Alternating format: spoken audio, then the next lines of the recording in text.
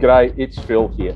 If you wanted to think about what a future fit school community looks like, you'd better talk to a future fit school teacher. How's this for a CV? Boarding house mistress, English teacher, pastoral care coordinator, an advisory panel member for the national curriculum body, a chief examiner and chief marker, dean of cross-curriculum and future learning, head of strategic priorities, Deputy Principal Learning and Teaching, and now Deputy Principal Strategy and Innovation. Lorna Began has it all. If only she was born in Carlo instead of Dublin, then she'd be the full package, wouldn't she? I'm so excited to be talking to Lorna Began in this special series of the Game Changers, Series 10. I'm excited. I can't wait. Let's go. Before you start your conversation with today's Game Changers guest, Phil, could you tell us a little bit about our Series 10 sponsor? Of course, Adriano. Over the past decade, the team from A School for Tomorrow has been working with hundreds of thousands of members of school communities across the world to think about the character of an excellent education. They've concentrated their learning about what makes a school thrive into a unique suite of digital survey tools called Thriving for students, teachers, and schools. To learn how you can help your school measure how well it's achieving its purpose, go to aschoolfortomorrow.com/thriving. Let's go. G'day, Lorna. How are you? I'm very well. Good afternoon. Yeah, Phil, thank you for that comprehensive introduction. Glad to see you did your homework. But why Carlo? Oh, it's just my family's from Carlo. Your family's from Carlo? Yeah. My dad's family from Ballymoney, which was previously known as Bagnallstown. And if right in my eyeline now, I've got pictures of what was then Bagnallstown and is now Ballymoney from 1898, which is the year that my grandfather was born, sitting on my wall. So there it is. Welcome to Game Changers. Thank you so much. Yes, my privilege to be here, and thank you for asking me to join you this afternoon. Hey, look, the privilege is all mine. Just before we begin, I want to disclose today that before Lorna began her work at where she is right now at Genazzano FCJ College in Melbourne, I had a little bit to do with that college, working behind the scenes to support a few things that were going on there. But our paths never really crossed, did they? Never. So the beauty is today we get to know each other, and we get to know, in particular, your work. What could possibly go wrong when you put an English teacher and a history teacher together? Lorna, start me off. Tell me the potted history of your early years. The potted history of my early years. So born and bred in Ireland, in Dublin. And I suppose to give you a potted history, particularly in terms of education and school, I absolutely loved my primary school, especially my first teacher. So we had junior infants, senior infants, and first class. A woman called Miss Jennifer Fulton introduced me to the world of formal education. And she has been such an important role model in my life. I spent all my pocket money as a child on school supplies and would spend all my holidays entertaining and teaching students in many ways because my mother was a bit of an entrepreneur, let's say, and in those early days with 6 children in Dublin and being at home, she actually opened her home and probably had an early inception childcare. So I taught anybody and everybody who came my way. I found it was helpful if they could sit up. Anybody from about 6 months old, I was able to teach them. And, years later when I go back to Ireland, to visit, the neighbours still kind of talk about those days when they used to sit in the back garden and listen to the shows, the puppet shows, the drama performances that I used to hold, because I suppose in many ways I was an early blossomer. I was a principal of my own school from the age of 7. It was called Sunnyside School, and the main motto was learning was fun, and that was pretty much 50 years ago. So it's in my veins.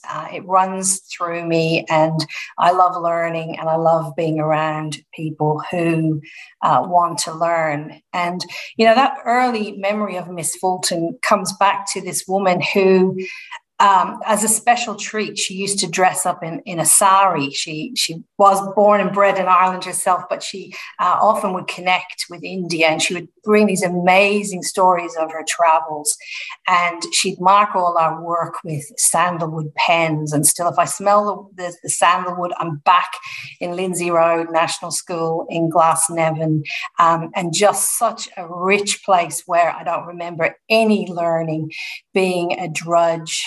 Everybody was able to take their own time. As I said, she had junior infants, senior infants, and first class, as they were called, all in the one room. Differentiation was just natural, and a real rich kind of experience for me to start that educational journey.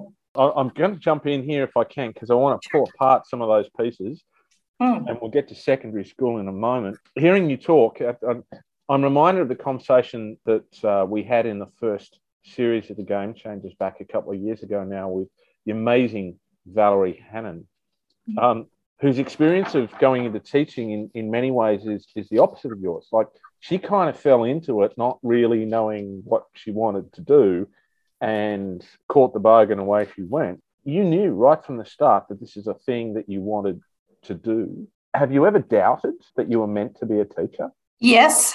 I think after those kind of secondary school years, heading to university, the world of potential and opportunity opened itself. And the idea, would you just be a teacher? That idea is teaching what you're going to do. And I would have probably in my mid-20s thought I would have ended up somewhere in the United Nations or somewhere like that. I was in kind of diplomacy, politics, but life, you know, took a different turn. Yeah, but, you know, we talk about the way that people exercise influence and leadership within a community. And sometimes we talk about it, you know, being on a grand scale and people who operate right across society. And then we talk about people who do it within their family and their immediate context. And then there are those who are sort of in between. And we have to have all of that, really, don't we? Because there's a spine of leadership that operates right throughout our communities and right throughout our society. And, you know, we've all got to shoulder it in some way. It's interesting, the value judgments, though, that we put on teachers and teaching. I don't know if there's as much of that just a teacher thing now, but there certainly was when I was starting my career. You know, I was an arts law undergraduate, and I had army in my background and various other things. And people teaching, and I've told the story before, but I think possibly even in this context with another guest, I've spoken of sort of ending up back at my own school 6 months after I finished, after swearing that I'd never step foot in there again. And the moment I stepped in a classroom, I loved it. And, you know, I realised as well, looking right back, that I'd always been teaching and doing that sort of thing. Tell me a bit more about Miss Fulton and the school itself. I want to know what nurtures an educator in their early years. So it was a very small Presbyterian primary school, national school in Dublin, which is a small sample size in terms of percentage-wise. It wasn't the mainstream school. It was this really beautiful building that just oozed happiness and support and family connection. It was very eclectic. We had many different religions and races. I remember one of my best friends was a Jehovah's Witness, and not that was of any significance, but it just meant in Ireland it was a rich, fertile ecosystem to learn, and we just had fun from the moment we arrived. We used to come early just to be at school and have fun. And we also finished every day at around 2:00, which was early. And then we all went home and had a hot cooked meal invariably. The majority of us, so we were very fortunate in that sense. But I actually think the different age groups as well. So it was very small. There was under 100 students in the school. So even third and fourth class and fourth, fifth and sixth class, they're all mixed up. So it meant you were just a learner as yourself, not necessarily defined by an age group or a stage. It was, we're all learning together. And in many ways, it was probably backward by design in a sense. Where do we need to take the students, and let's look at a program. It seemed very organic and amazing fun. That's all I remember. I loved every day I went to school. That sort of fluidity and that sort of mix of ages around there now, there's quite a lot of pressure in schools not to be like that, isn't there? It's like the pressure to have lots and lots of content and time structured all of the time, and filling up afternoons with endless activities. Again, a former Game Changers guest, Pasi Solberg, it's very strong on the notion of play and the importance of allowing children to play. And yet we don't do that, do we? And then, Lord forbid that we would have composite classes with children of different ages in there, and that we would have teachers who were differentiating, running different programs. And as a result, children aren't being lectured at the whole time. They've actually got programs that they have to run their own learning. This sounds suspiciously like the continuous learning that Adriano and I are talking about all the time with people. How do we reconcile the way that we construct the notion of school in our heads? Because it seems to me that so many of the assumptions that we base school on are not for future fit schools. They're for schools in the past. They're not for schools that empower kids. They're for schools that attempt to control kids. And I think that's from a very early age, I was valued as a human, as a person in my own right.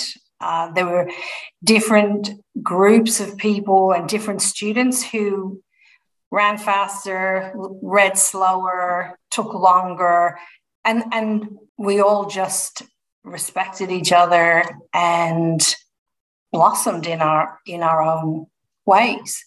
I think what's happened is maybe it's too much of a scientific, quantifiable, content loading area, which takes away the kind of humanity of the classroom, the flexibility where the students are at, responding to the absolute point of need. I remember vividly, I have no idea what this teacher's name was, but in kind of the senior part of the junior school, so fifth or sixth class as it was, so that class had, I remember, fourth, fifth and sixth. We had a teacher who was a relief teacher. She came in for a couple of days and she said, I don't know about your curriculum, but get your coats on, we're going out. And she took us to the local environment of Glasnevin, where she took us to the graveyard. But I remember she went to St. Michan's Church, where she showed us mummified bodies. And she taught us all to identify all the different, Ionic columns, and showed us all the influence of the neoclassical period on Irish architecture. And we all just sat on every single word. 3 days probably changed my life as well. The days when I was out of class, when somebody who was so passionate about local history and history brought it to life, that we all went back, we all wanted to read more, we all saw that we were actually part of some bigger sense of history. And if anything, it was, at that moment, it was spontaneous, and it was just such a really rich experience that there's no way I would have got it from a textbook. I don't even really remember using textbooks at my school. We did have one or two. I think we had a history and geography textbook, but everything else actually was much more organic as it came. And as I said, that's like 40 years ago, 40 plus years. that's very skillful pedagogy, isn't it? Because the real trick to constructivism is that you're 5 minutes ahead of the kids and you know where you want them to get to, and you can build the scaffold around it, and it seems organic, but really it's highly intentional at the same time. And it may well be that you've planned a whole bunch of it that's sitting there, but you're not revealing the whole process all at the same place because you want kids to make meaning in the same way. I had a similar experience back when I was in third form, and I too was in first class, and then eventually I got to third form, and we had a relief teacher, and he was an Irishman. I can't remember where he was from in Ireland. His name was Mick Boylan, and if you're out there somewhere, Mick, just props to you. So I went to a pretty posh school, a boys' school in Sydney. My parents came from nothing really, but they worked really, really hard, and they believed in the value of education, and every cent they had went towards my education, the education of my brother. And there we were, third form, I guess 14, 15 years of age. Not a very attractive bunch in our attitudes and the way we carried ourselves. And in comes the substitute teacher, who kind of just lands in there with no explanation as to where our English teacher is. And, you know, he started doing some stuff after about 2 or 3 days, you know, and we're just giving him a whole bunch of attitude because, you know, that's what we do that's what we did at that age, and that's what we were like. And he just stopped the whole thing. And he went off at us, because in those days, you could probably go off at kids a little bit. He went off at us quite a lot and gave us a lecture about privilege, and gave us a lecture about attitude, and gave us a lecture about the opportunity that we had that we were frittering away. I have to say, again, in 30 minutes, my life changed. My life absolutely changed. People know now that I'd like to think I'm very purpose-driven about what I do, and I encourage people to be purpose-driven around it. And we pull apart character to try and help people find a sense of purpose. I reckon that's the moment that I started thinking seriously about what I was meant to do in the world and why I was meant to do it. The answers perhaps crept up on me, but I knew that I needed to help people rather than put myself first. And yeah, Mick Boylan, yeah, good man, very, very good man. Tell me what your secondary school experience was like. Fabulous. And this is where I'm also aware that I play as a child, preschool, it was school. I had this wonderful, rich, fertile experience at primary school, and just as good, if not better, at what also was a posh school.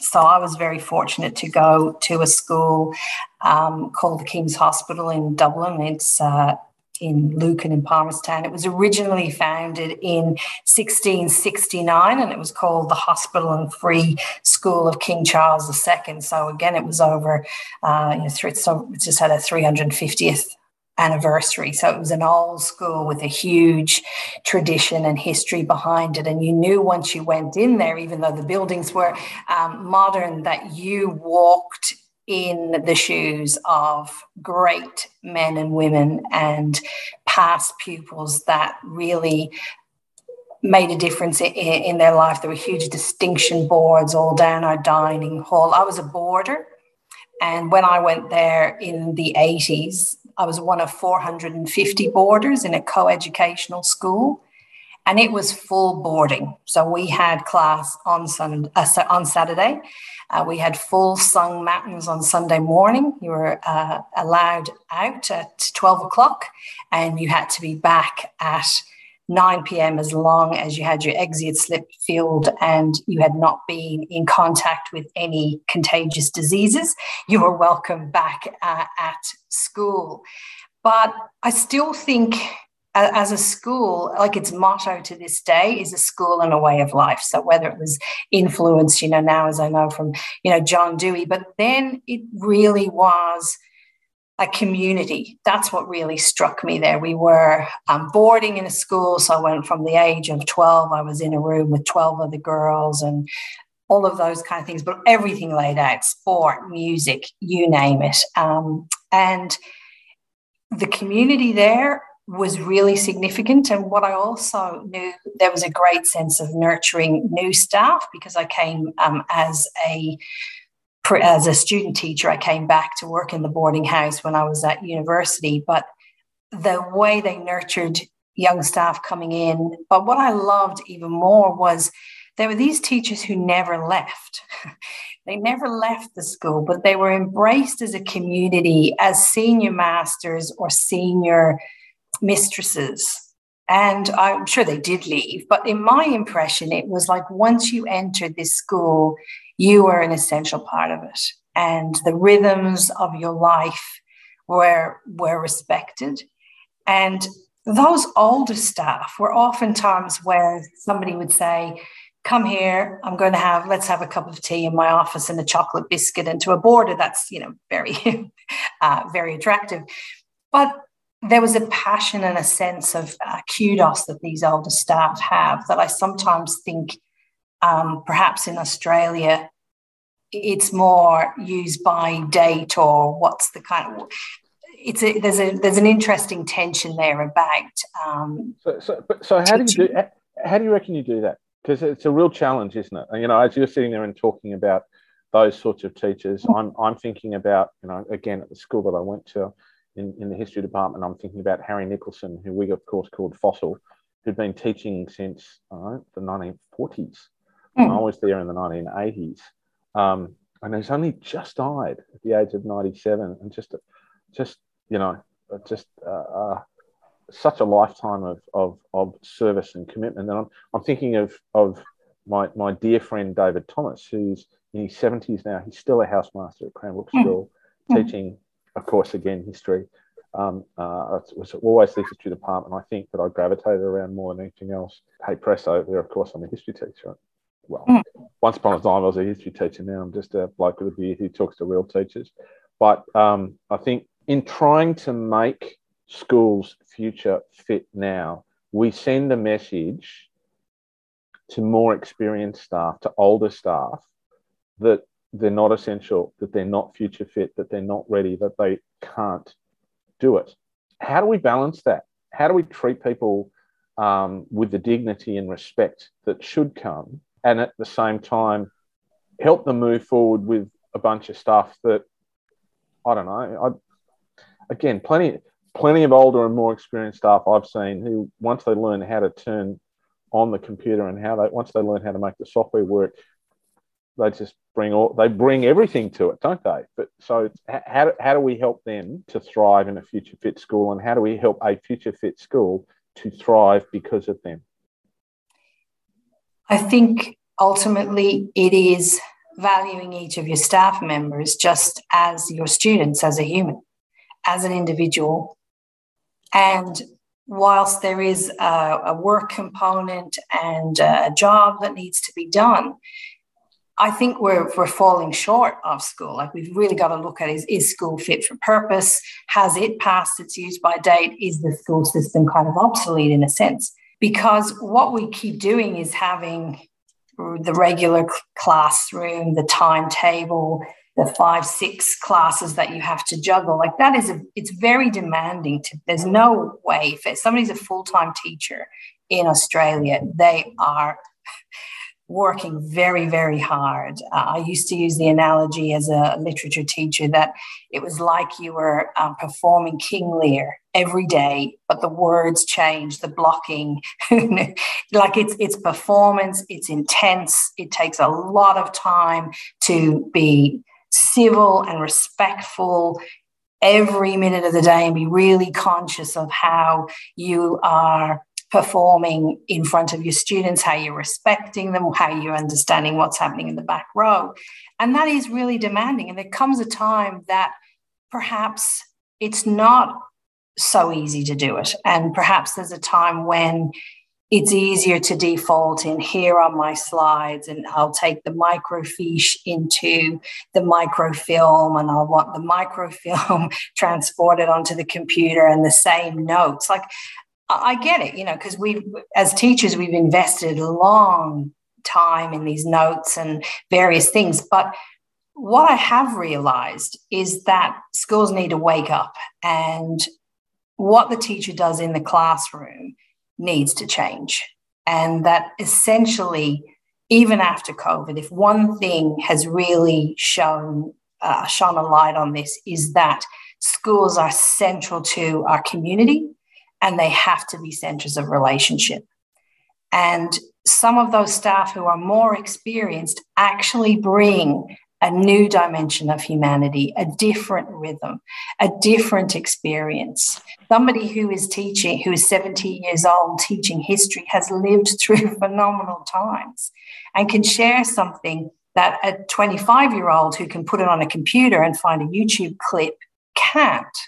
So sit down and talk and find that teacher's passion. Don't necessarily insist that they jump through all the hoops, but offer other things. And one of the things that we have looked at Genazzano, and we've been really lucky that we have gained some recognition. And sometimes I think, this word now, micro-credential, is actually bandied around a little bit, or what is it? And we might look into that a little bit later. But what we found is that if you have these rich conversations between staff members, regardless of where they are in their profession, you find absolute pockets of expertise. You find absolutely nuggets of gold.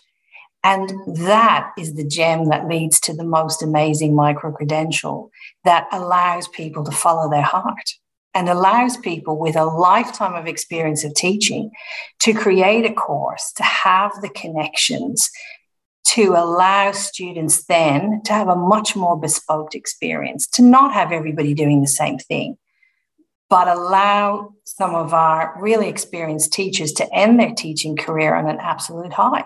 And whether it's to do with sustainability, whether it's to do with philanthropy, whether it's to do with composition and counterpoint and various other things that we've created these a number of micro-credentials, it's a really rich bed. And I have seen teachers absolutely transformed, reinvigorated.